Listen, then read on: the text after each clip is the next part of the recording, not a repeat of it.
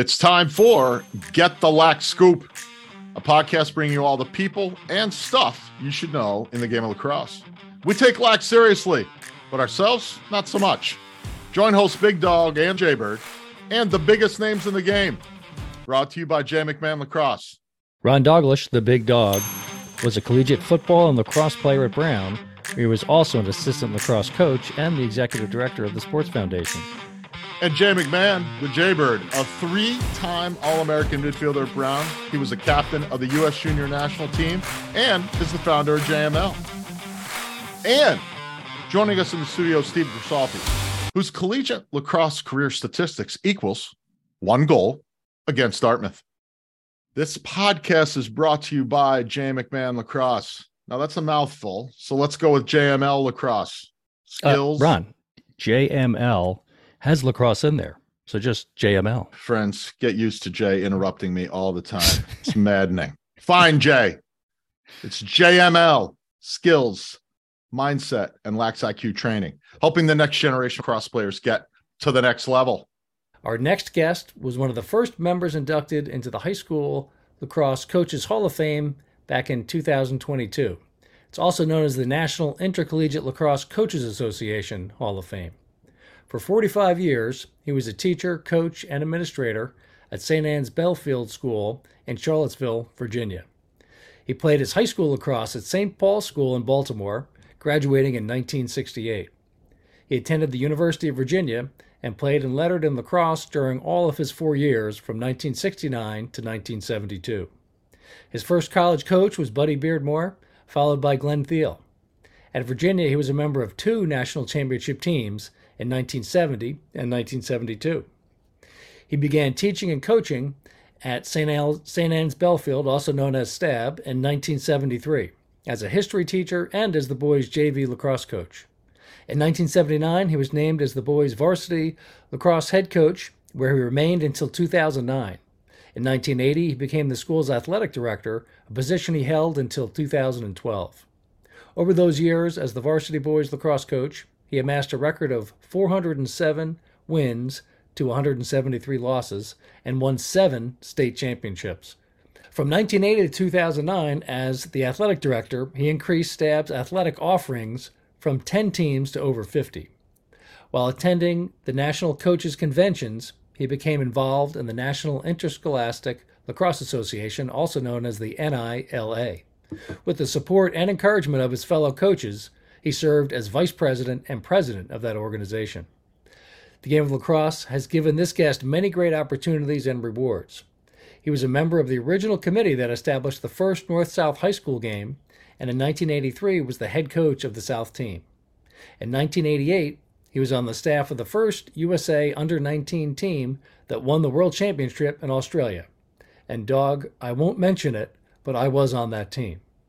I mean, Doug, this guy, every single episode, somehow, he works his way back in to the fact that he was on the U19 team. Well, now, so this time, we'll say that it's okay, but every single episode. And we'll get into later, Doug, hopefully some of Jay's finer moments on that team. It comes up. I would appreciate whatever you could offer. Well, I picked him. I mean, he was like the top of my midi group. So just so you know.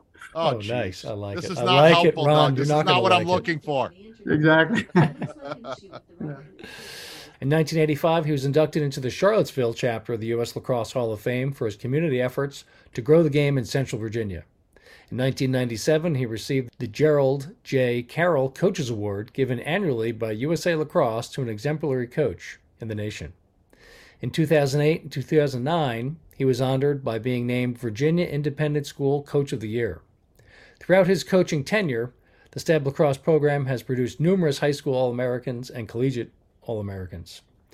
In 2022, State Delegate Sally Hudson of Virginia was in attendance to award our guest a commending resolution. This document was passed by the Virginia General Assembly. According to Delegate Hudson, these are reserved for extraordinary Virginians who have made extraordinary impacts on individuals and their communities. And on top of all that, our guest currently does the color commentating for the UVA men's lacrosse team's local broadcast, and as you might imagine, he does a heck of a job with that as well. Please welcome the one, the only, Doug Taring. So thank you for that introduction. I'm not sure I'm worthy of all that, but like I said, reading a factual list there. It's been a great lacrosse life. Let's put it that way. That's awesome.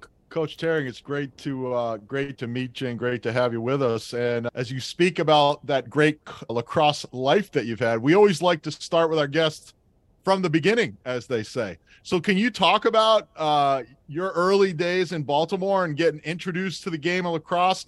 Who first introduced you to the game? And then talk about your career playing at St. Paul's down in Baltimore.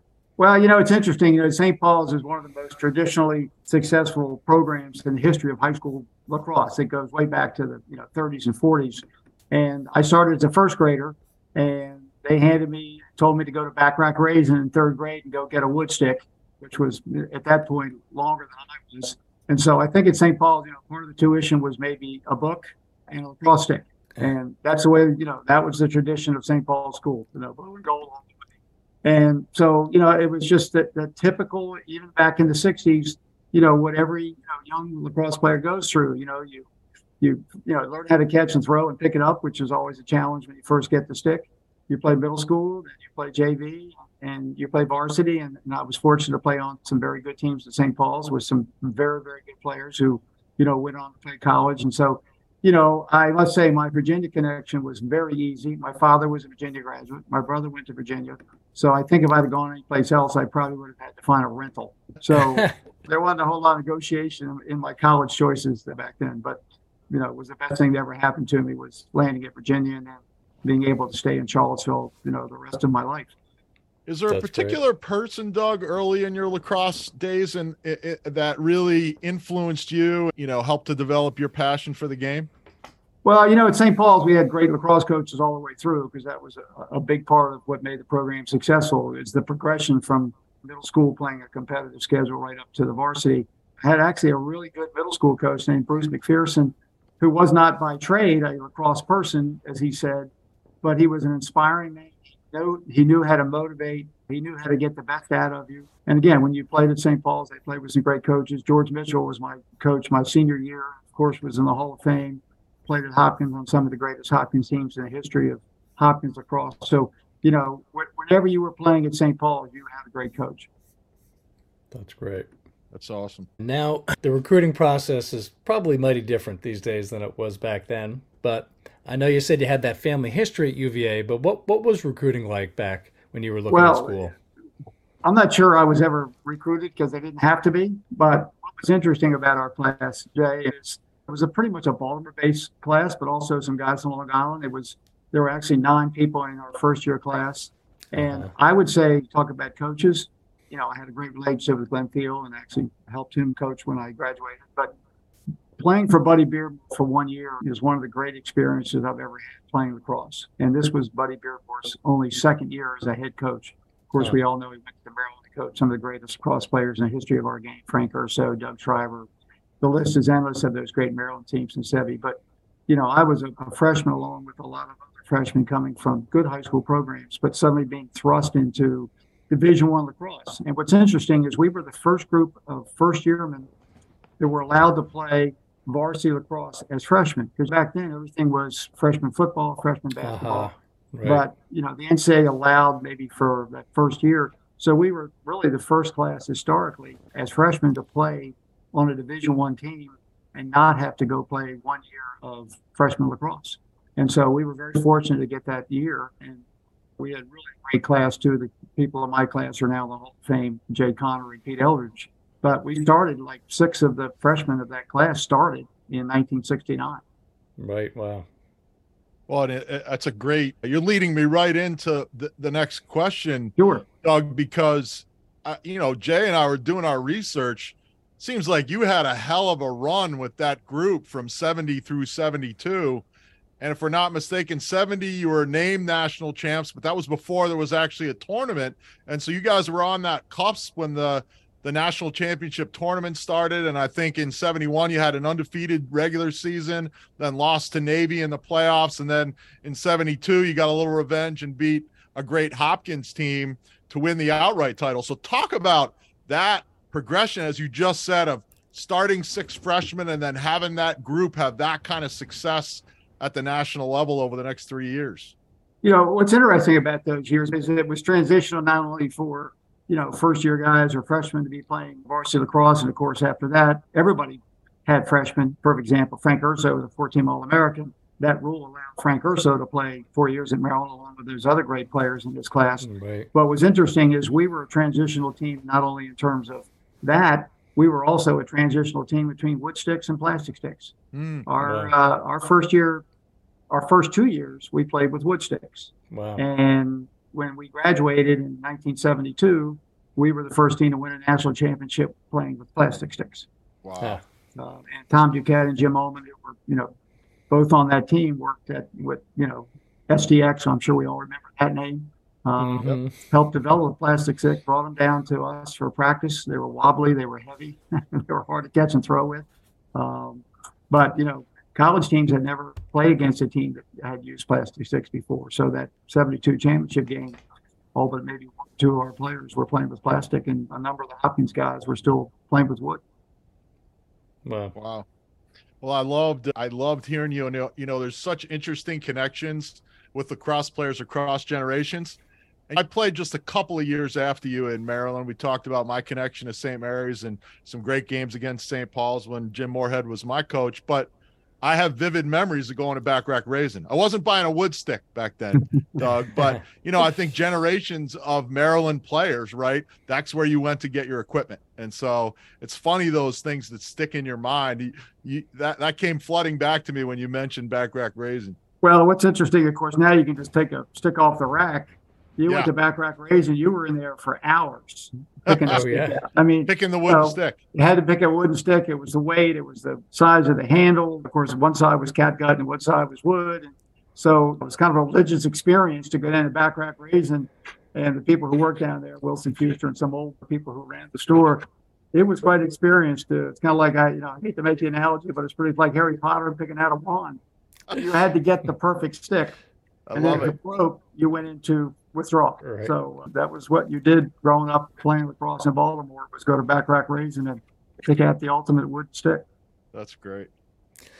Yeah. And then just to follow up on that, as you're in school, the tournament starts. Was that in part because you had that 3-team national championship in 1970? Wasn't there along with 2 other teams, or was it in the works for a while? Yeah, well, it's kind of interesting about that was, the classic case is we beat Hopkins, Navy beat us, Hopkins beat Navy, and of course back then the all lacrosse was being run by the USILA, which is the U.S. Intercollegiate Lacrosse Association.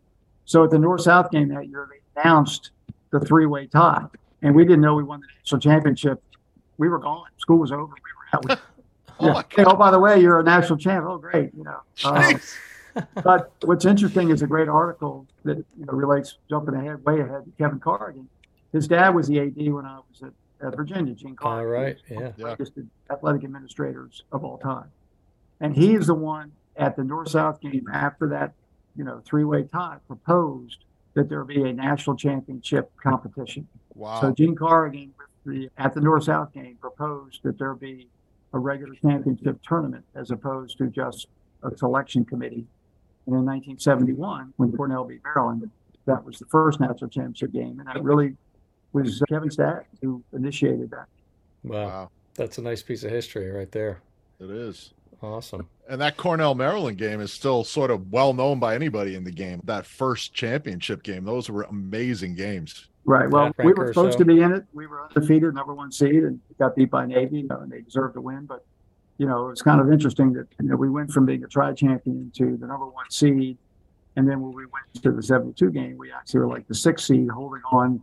We had to beat WL, wow. In our last game, and we were actually losing and came back. And then we were not even a higher seed, going into that tournament. We beat Army in the first round. And then the second round, they sent us up to Cortland, and we played Cortland State in the semifinals. Oh, yeah. And then came back and played Hopkins in the finals. And the coach at Cortland that year was Jack Emma.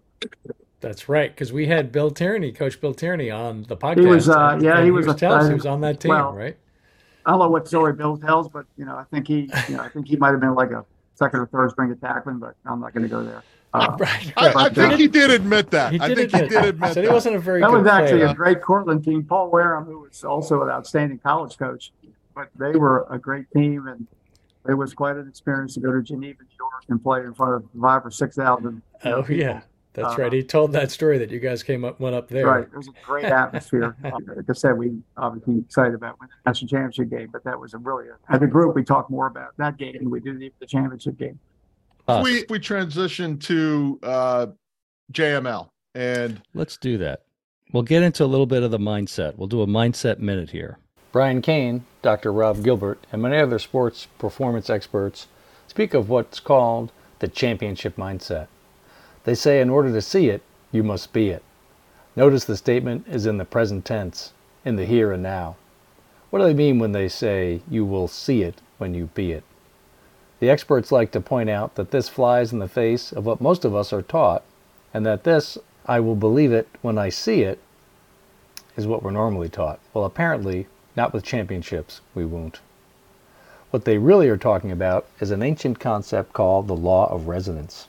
The law of resonance dictates that when our desires, or what we want, aligns with what we believe is possible, as well as aligning with what we expect to happen, then all of our being is resonating or is in resonance with what it is that we are after. We are it. We are champions before, during, and after the final game is played. We've all noticed so many times the top seed does not win the championship. Gilbert and others point out it is not the best team that wins, but the team that plays their best when it matters the most that takes the crown. Now, Brian Kane likes to say that imagination plays a key part in the law of resonance, and he points to the famous Albert Einstein quote that says, "Imagination is more important than knowledge." In our example, that desire to win the national championship needs to become something that all the players can and do imagine becoming a reality. They can sit with it, with that feeling of its accomplishment in their imagination, as if it were an established fact, and feel comfortable with it, accept it, and then come game day, receive its manifestation. As Coach Taring said, in 1971 when he was a player, his team at the University of Virginia was ranked number 1. They were undefeated in the regular season, and yet they were upended in the playoffs. And we could sense what a sour taste that left in his mouth and the mouths of his teammates. He conceded that they did lose in 1971 to Navy, but his tone emitted the sense that it just wasn't right. And in 1972, his class, who had been playing together for 4 years, felt like it was their year in 1972. Despite having losses during the regular season and being ranked 6th in the tournament, they would not be denied. They resonated with that championship, and that resonance allowed them to defeat the number 1 seeded Johns Hopkins University Blue Jays, despite the fact that UVA had less talent. To summarize, the law of resonance dictates that when we have a goal or a desire, and we can imagine just how it would feel deep down inside to have accomplished that goal, and feel confident and comfortable with its achievement, then our desire and our belief about that desire, and our expectation of achieving that desire are all in alignment. Then we are resonating with our goal, and we have a much higher chance of making that dream a reality. That wraps up our Mindset Minute. We will get back to our interview in progress. Right. Oh, man, that's great. Awesome. Now, shifting gears a little bit, taking you back to after graduation, would like to have you describe kind of the state of high school lacrosse there in Virginia. I'm sure you were quite the pioneer in Central Virginia, coaching that JV team at Stagg. Well, there really wasn't much of a state of lacrosse in Virginia, to be honest with you. There were a few independent schools that played, or private schools. St. Chris had a team, and Episcopal High School had a team, Woodbury had a team. There was no public school lacrosse at all. Wow.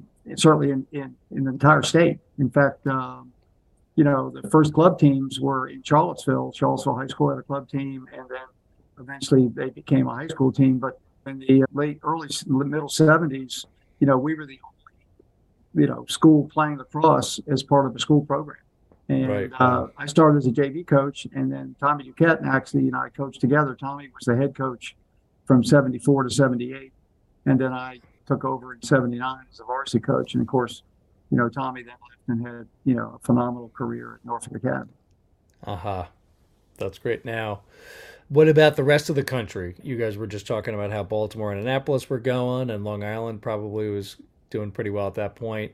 I would imagine Central New York with Syracuse that's probably when they really started picking up. Do you know what the national scene was like back then? Well, it was still Long Island heavily, based in terms of Baltimore, Long Island dominated, as far as the college level players. Because when you look back at who we played, I mean, Duke and North Carolina, when we were playing, were virtually club teams. There was, Notre Dame didn't, was a club team. I mean, you look at the landscape of college lacrosse in the late 60s and early 70s, the best four programs, we kind of poked our head up into what I would call the top echelon, so to speak. It was Army, Navy, Maryland, Hopkins. That was, that was really the center of lacrosse, in the 60s and 70s. If you look at all the great teams of that era, it came from those four schools. Of course, back then, the military schools were super good. Right. Army and Navy, and of course, Hopkins with some of the great coaches they had in Maryland. So, but those were the four teams. We kind of, maybe if you've, ever read Christian Sweezy's book, we kind of, maybe upset the apple cart a little bit by jumping into the, to what had been a very exclusive club of great teams. Right. Huh. That's great.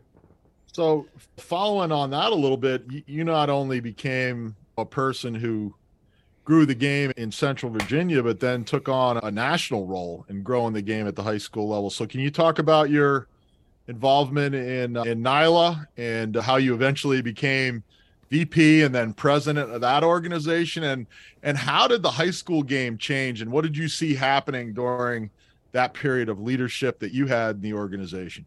Well, I give a lot of that leadership back to the people that encouraged me to be part of it. People like Tom Hall, John Lenahan, Tom Flatley.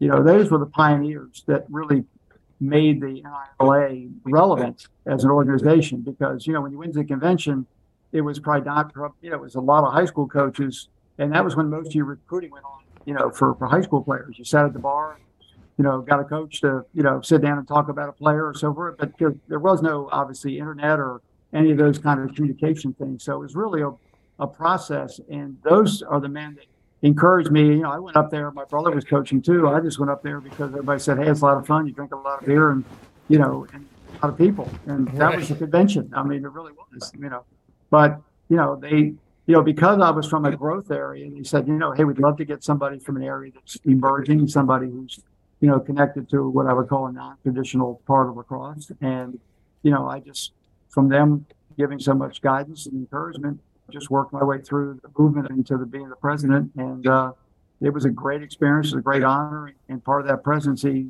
is probably the reason why I got the chance to coach Jay. All right.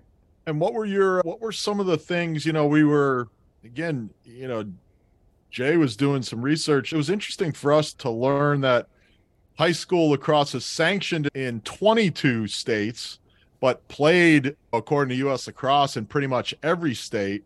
What did you see when you were president in terms of the growth of the high school game? And what's next from your perspective as you think about the ongoing growth of the game at the youth and high school level? To hear the answer to that intriguing question, please tune in next week as we continue with our series with the two-time Division I National Championship winner from UVA and high school lacrosse coach Hall of Famer Doug Taring. Until we meet again, here's to hoping you find the twine. We're signing off here at the Get the Lax Coop. Thanks again so much. We will see you the next time.